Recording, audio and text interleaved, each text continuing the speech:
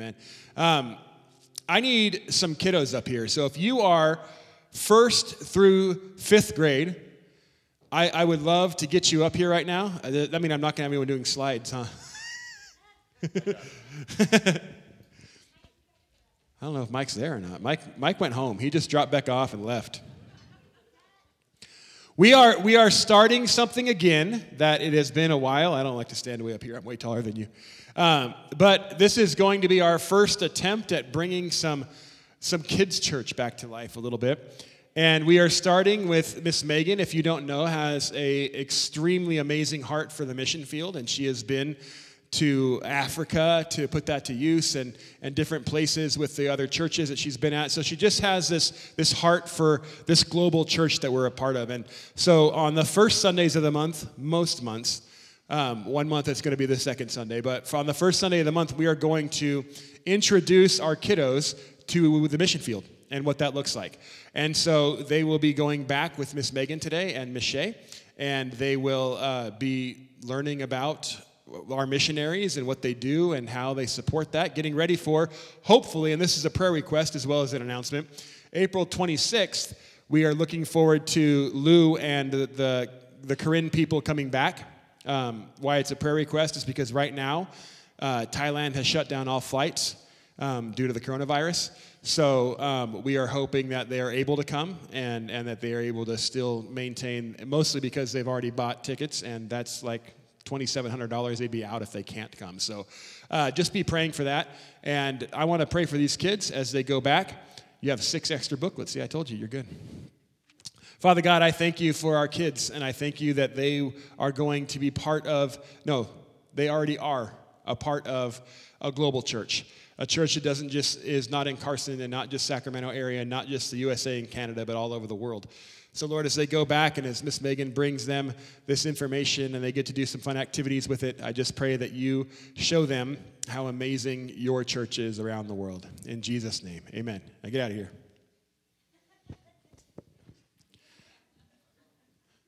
Thank you. Now it's better. This is officially... I'm glad I saw Wendy right there. I want to apologize to the kids if there are no Australian flags or Union Jack flags on the table back there. Wendy made sure that we knew that. But how many of you kind of felt like you were at a Hillsong concert this morning because Wendy read this scripture and then she led that song, and I was like, wow, this is very Australian. It's because it's mission themed today, so we let Wendy read. This is the first Sunday of Lent, and Lent is a time for us to reflect and a time for us to seek after what it looks like to experience a reconciliation that a lot of people don't ever get to have a hand on or a hand in. And so not only do we seek during Lent this God of redemption, but we also get to seek this idea that we are a redemptive community in and of ourselves. That because we are the church of the Redeemer, that'd be a good church name. But yeah, it does sound Catholic, huh? Because we are a church that believes in redemption, we get to be a part in redemption. And so we are a redemptive community. So when people walk into a place of worship, we get to be that face of forgiveness. Problem is, sometimes we're terrible at it. Problem is, sometimes we are so busy judging or thinking about their past, or we know them from somewhere, and we know who they are, and we've stuck that label on them so hard that when they come into our place of worship, and maybe we see them raise their hands during worship or sing the songs, and we tend to roll our eyes and go, I know them. There's no way they really mean that. And so we forget that we get to be a community of redemption. We forget that we get to be a community that offers forgiveness. We forget that we exist here for one major reason, for broken people to find healing. If we don't exist for that, then let's just close the doors. Because when we get to a point where we are just a bunch of holy people gathering together, that's called a country club, not a church. And I never want to be a country club. I want to be a place where broken people stumble in this place, sometimes not sober. And we can put our arms around them and say, you are welcome. I'm not saying you should hug strangers. It freaks them out. But figuratively, we put our arms around them and we say, you are welcome here, and we are glad that you are here, regardless of the state of mind you are in right now. And I want to be a place where people actually find redemption and not judgment. I want to be a place that we trust God to speak through His Holy Spirit into the lives of people in a way that when they leave here, they feel different, not because we've done it, but because our kindness has led them to a place where they could hear from God. That is why the season of Lent is so important to me. Is because it is a time where we set aside the next 40 days from now until Easter, actually from last Wednesday till Easter, that we set aside on purpose this opportunity for us to go, are we that kind of community? Are we a church that someone can walk in here and feel like, wow, that was weird because I've never met those people, but something about it made me feel like I've known them forever. Can we be a place like that? Can this be a church where no matter who walks in, like what would happen if someone were to come here today in a suit? Could we be a church that could hug someone? Because this is what we say. We dress like this because clothes don't matter. Well, why does it matter if someone wears a suit then? But it does. Can we be the church that's going to hug their neck just like we hug the guy's neck who is barely afford anyone's clothes? Like he just came because this is all he has, and his sweatpants have holes in them. We're good at loving that. In fact, that's awesome. But can we love the professional, the white collar that comes in here and is all put together and got it figured out? Do we have room for that too? This is what we do during this season, is we search ourselves to figure out if there is room for everyone in our lowercase kingdom. Because we know there's room for everyone in the uppercase kingdom. But is there room for everyone here? Have you ever been apologized to where you know the apology wasn't real? Like a sorry, not sorry moment? Have you ever experienced something like that where somebody says, I'm sorry that you feel that way? That's not an apology, right? If somebody's feelings are hurt and you say, I'm sorry your feelings are hurt. Or how about even, let's go a little more extreme for the point to be made. I'm sorry you're stupid. Because really, ultimately, when you say, I'm sorry you feel that way, you're saying, I'm sorry that your unwarranted feelings are coming to the surface, and I don't really acknowledge them, but I'm sorry you feel that way.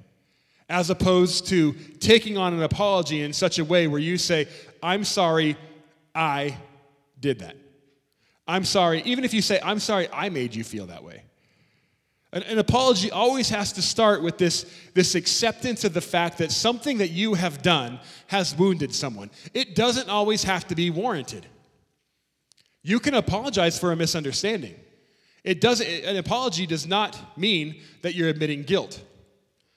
This week I Googled apology, and one of the articles that came up was so interesting to me, and it was 12 reasons not to apologize. And I thought, this is going to be good. And so I opened it. The first one is never apologize because you admit guilt.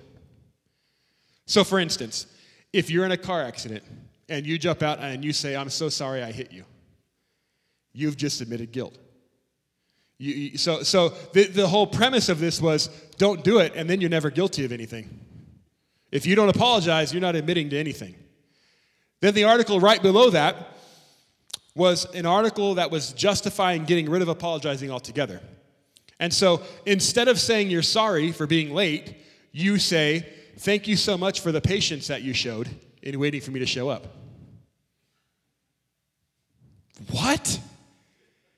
Like, I get it. I have friends in my life that over-apologize, and they probably need to take a little bit of this on. They apologize for things that aren't their fault, but we do that all the time. I don't feel good today. Oh, I'm so sorry. You didn't get me sick. Not your fault, but we tend to sometimes over-apologize. So this, I'm sorry that I'm late, turning into, thank you so much for the patience that you're showing. I really appreciate that. Can we still acknowledge when we've made a mistake and apologize for it?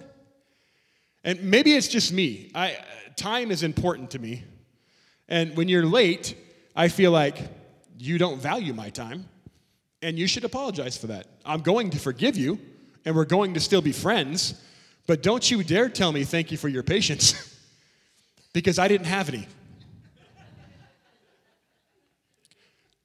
It's like when you walk into a store or restaurant that's under construction, they say, thank you for your patience while we can, no, I haven't given you that. I'm irritated you're under construction. I haven't been patient, so don't thank me preemptively. We have to get to a place where we are people that understand that there are things that are required of us as people. Is it fair? No. But we live in a society. And what happens when we live in society, we subscribe to this idea that it's not just individual holiness we ascribe for. It's also social holiness. And I am going to act in a way that is going to benefit you because I think that you're worth it. It looks like this. Not so much anymore, but back in the day, we had a lot of people that would come to church that smoked cigarettes, and we have no problem with that. They were more than welcome. They could sit, they could be, whatever. The problem is, where the problem came, is that they liked to smoke right by the front door. Well, that's very convenient for them, but for non-smokers or for people that have quit smoking, sometimes you don't like to walk through a cloud of smoke when you come in a building. So social holiness says, I respect and understand that you don't like this. You're not telling me I can't do it. I'm going to go to the end of the building to do this. And so we acknowledge the fact that there are actions that we take, or there are actions that are happening around us that we have to interact with on a different level. This is why we take time to step back and figure out how to apologize. We figure out how to live amongst other people, that our sin is not just personal sin. Last week, a lot of you know I was in Texas visiting a friend of mine, and I got to speak at their church. And just so you know, a little prophetic voice, they broke 100 for the first time last week, so I think we're right behind them. It's because I was there. It had nothing to do with Michael and the work he's put in. There was this lady that came up to me after the message, and part of the message dealt with this idea that the world is messy, and the way we know it's messy is because in here it's better. And when we go out there, it's not. And so when you think about Noah's Ark and the waves, thunder, can you imagine this? You're on a boat, and animals don't use toilets. That place had to be horridly wretched. I mean, just you go down, where you muck the stalls, you just throw it overboard?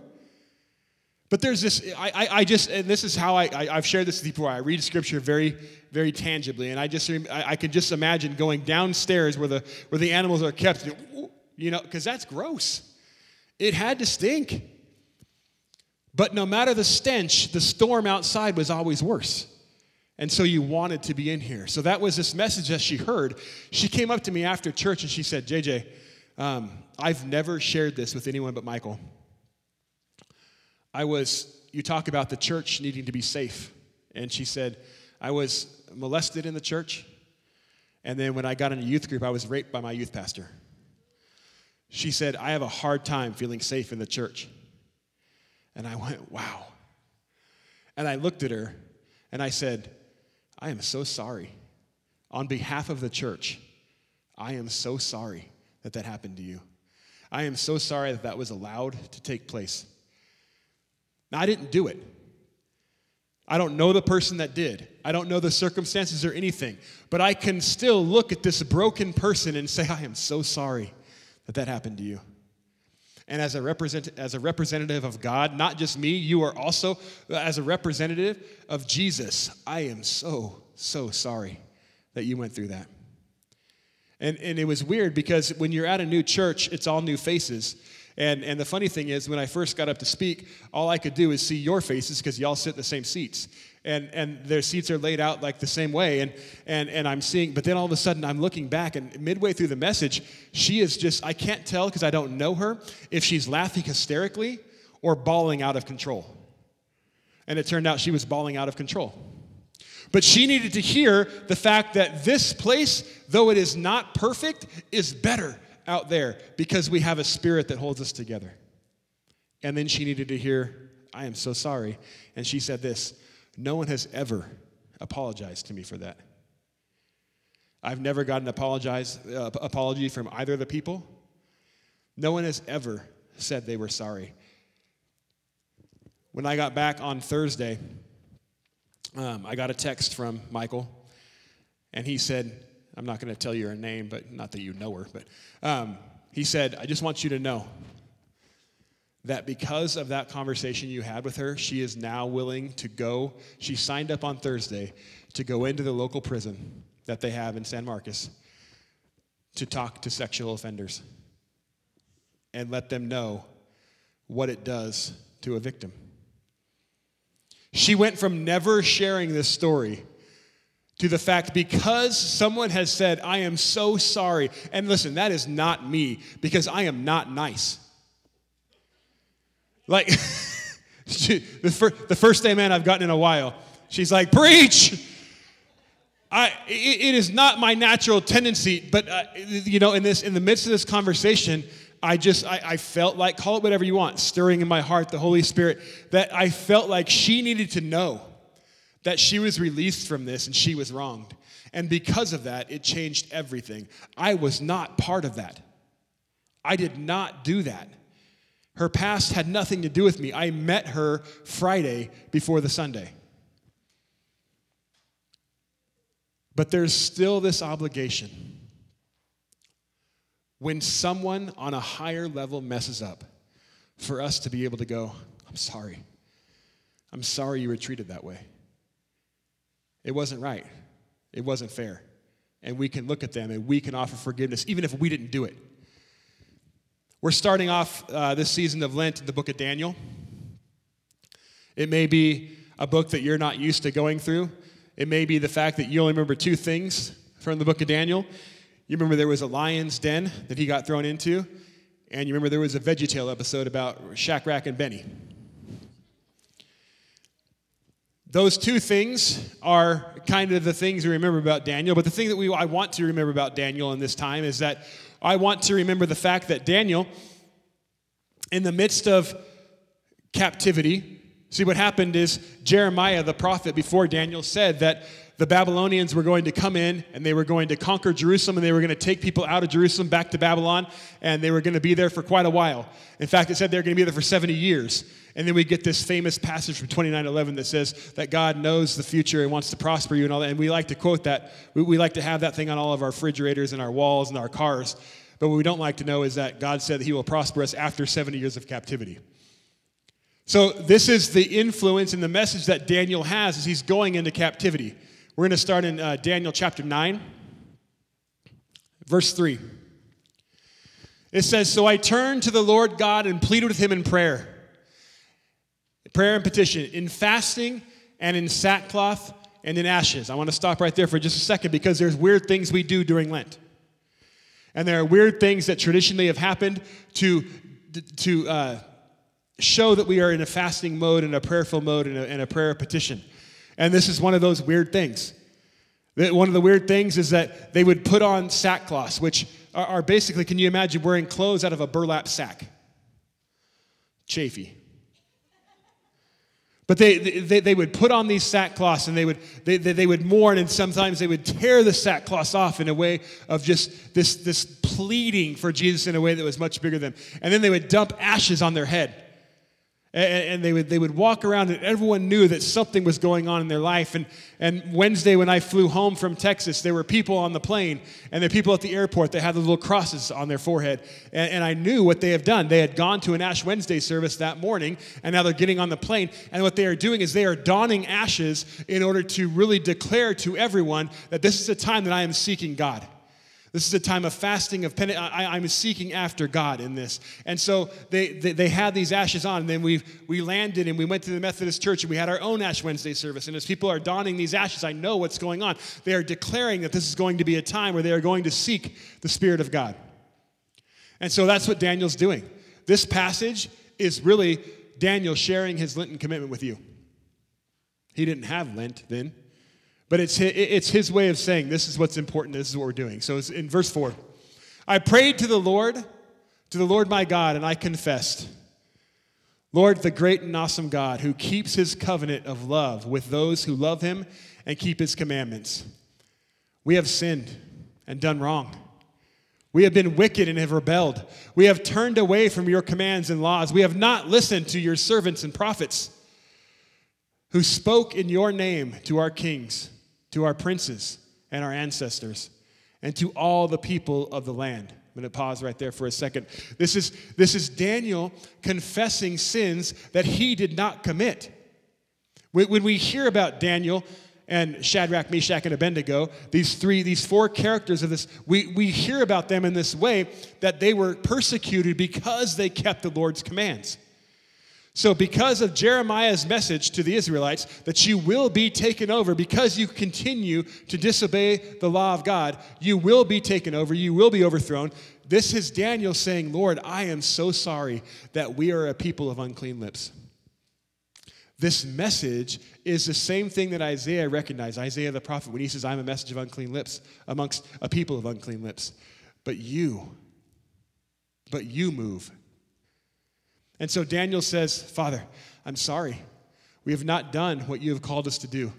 Verse 7, Lord, you are righteous. But this day we are covered with shame. The people of Judah and the inhabitants of Jerusalem and all Israel, both near and far, in all countries, you've scattered us because of our unfaithfulness to you.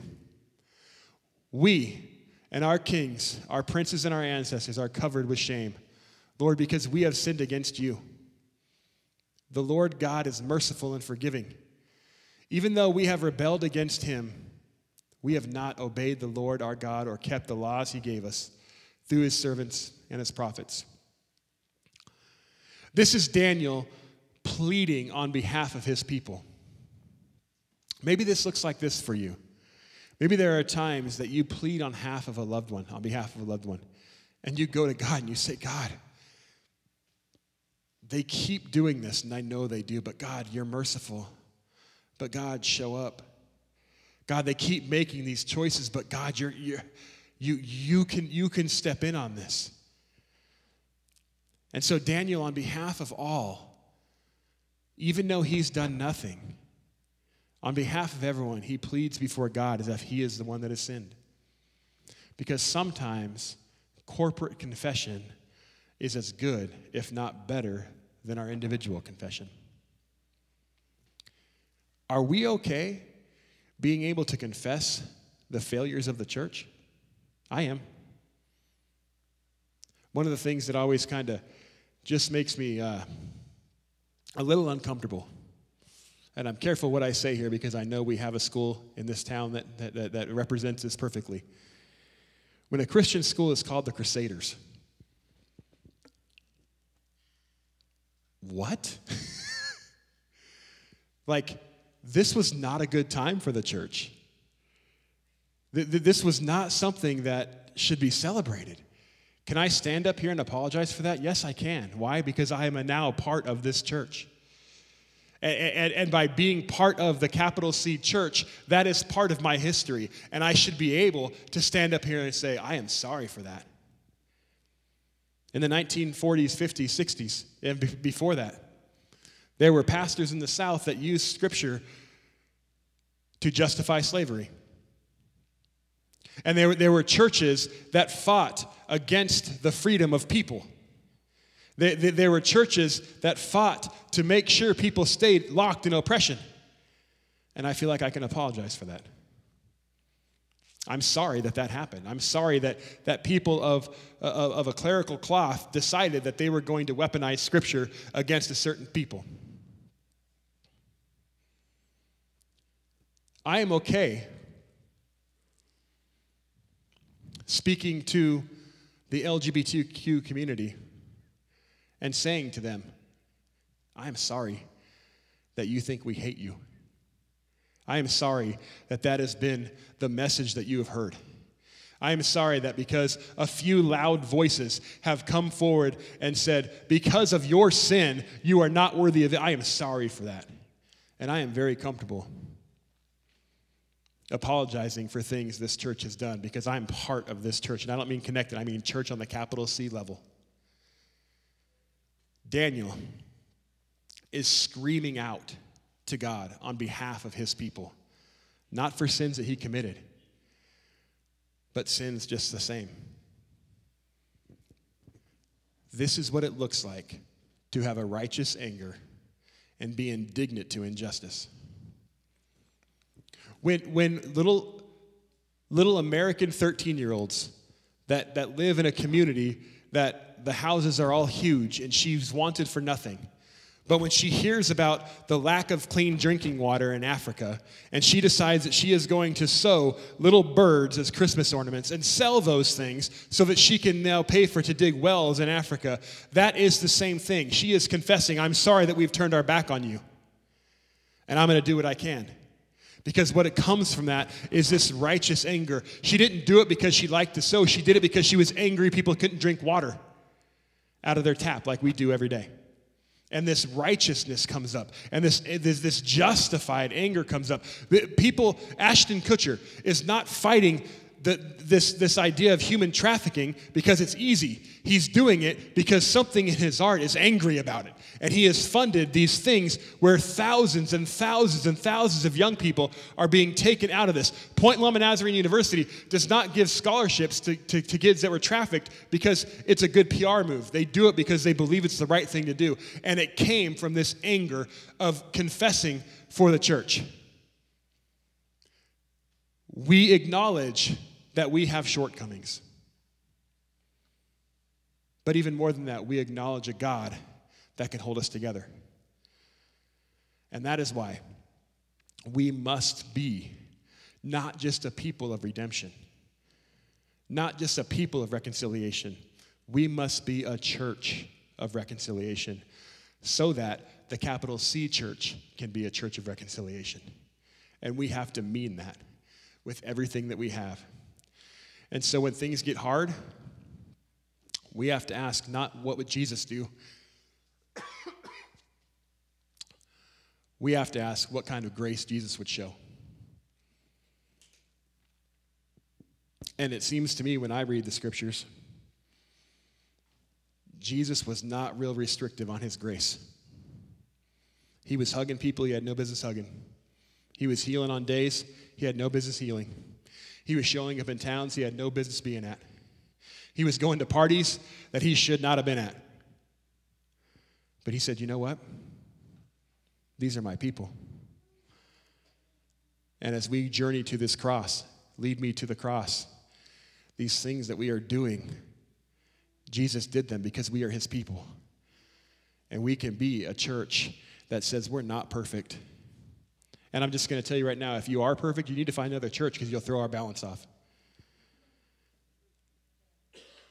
We are a flawed people that make mistakes. And I tell you this all the time, if you put your faith in me, I will let you down eventually. But you should not be here because of me. You should be here because the Holy Spirit has called you and that you're in this place because there's something bigger going on. And the people sitting next to you right now are going to fail you.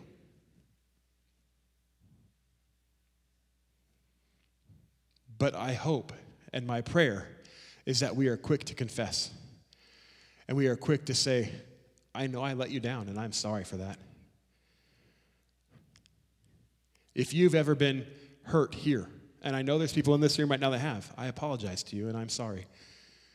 And I mean that. I am sorry for the wrong that we have done.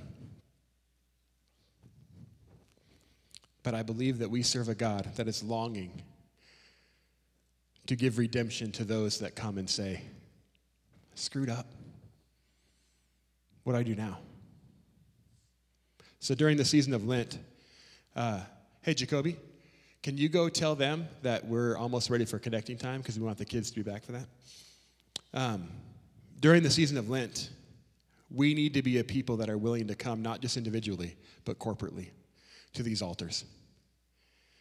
When we have connecting time, we need to be a people that can respond to a call that is bigger than just you, but is a call to this church and to the church to be better, to represent a Christ that is redeeming of all things. No matter what you brought in here this morning and what you did yesterday, it doesn't matter anymore, because you can come to these altars, you can sit in your seats, and you can say, God, have mercy on me.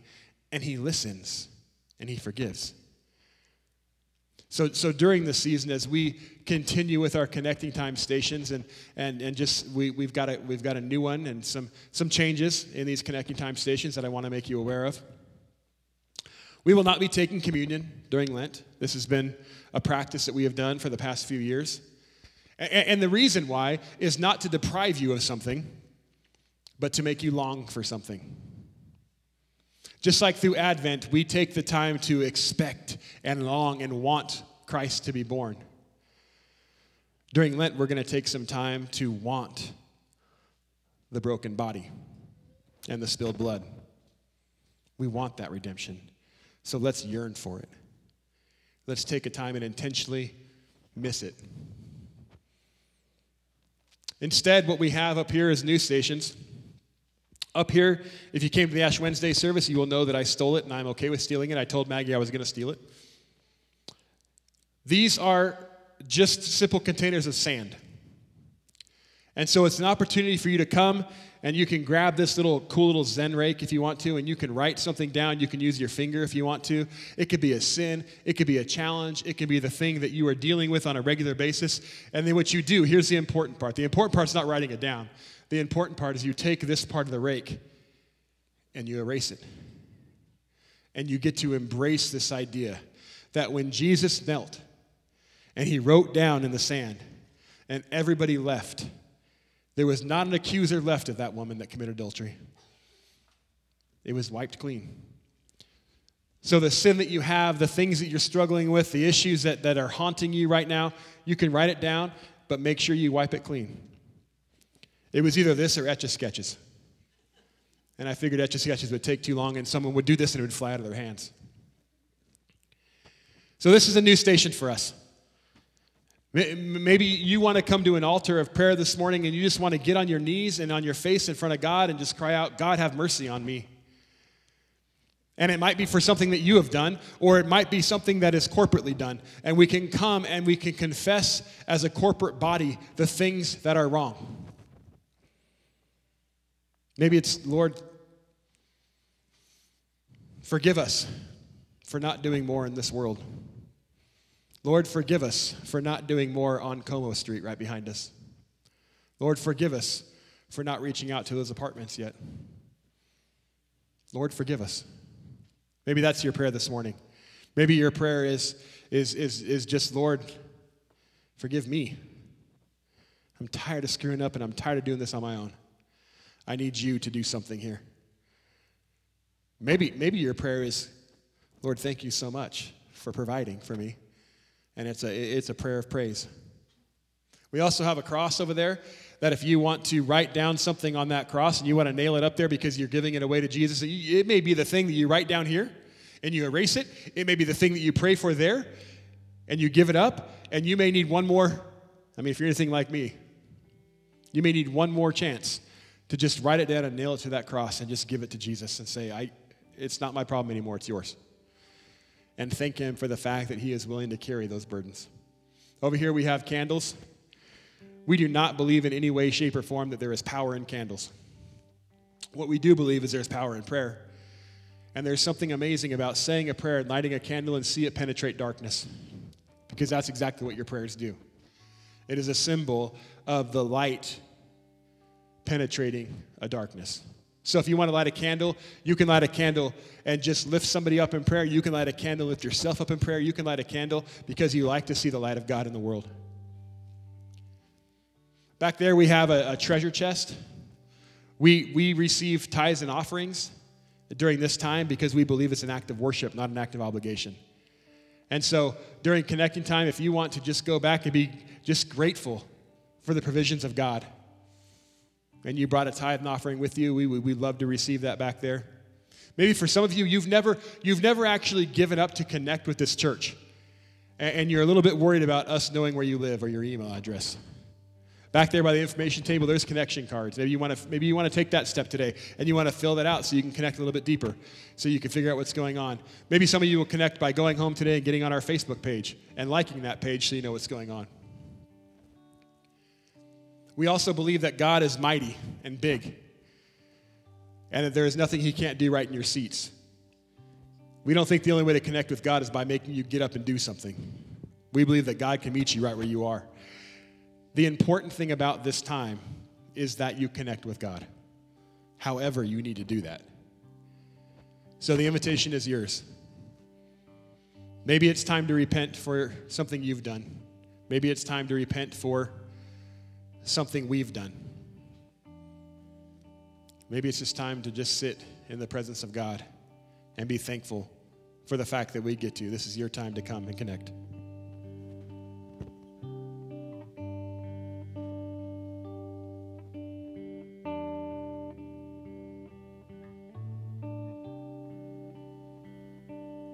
Lord, I come, I confess, bowing here, I find my rest. And without you, I fall apart. 'Cause you're the one who guides my heart. And Lord, I need you. Oh, I need you. Every hour I need you. My one defense, my righteousness.